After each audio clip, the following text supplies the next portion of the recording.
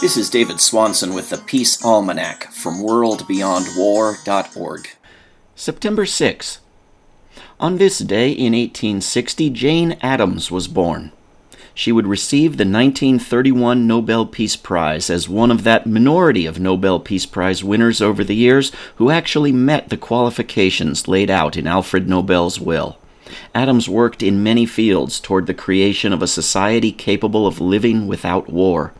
In 1898, Addams joined the Anti-Imperialist League to oppose the U.S. war on the Philippines.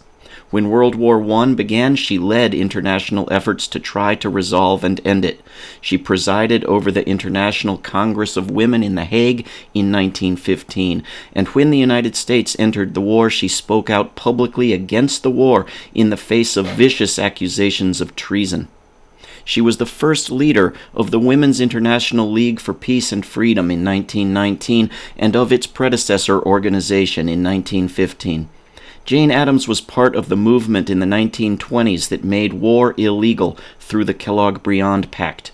She helped found the ACLU and the NAACP, helped win women's suffrage, helped reduce child labor, and created the profession of social worker, which she viewed as a means of learning from immigrants and building democracy, not as participation in charity. She created Hull House in Chicago, started a kindergarten, educated adults, supported labor organizing, and opened the first playground in Chicago. Jane Addams authored a dozen books and hundreds of articles.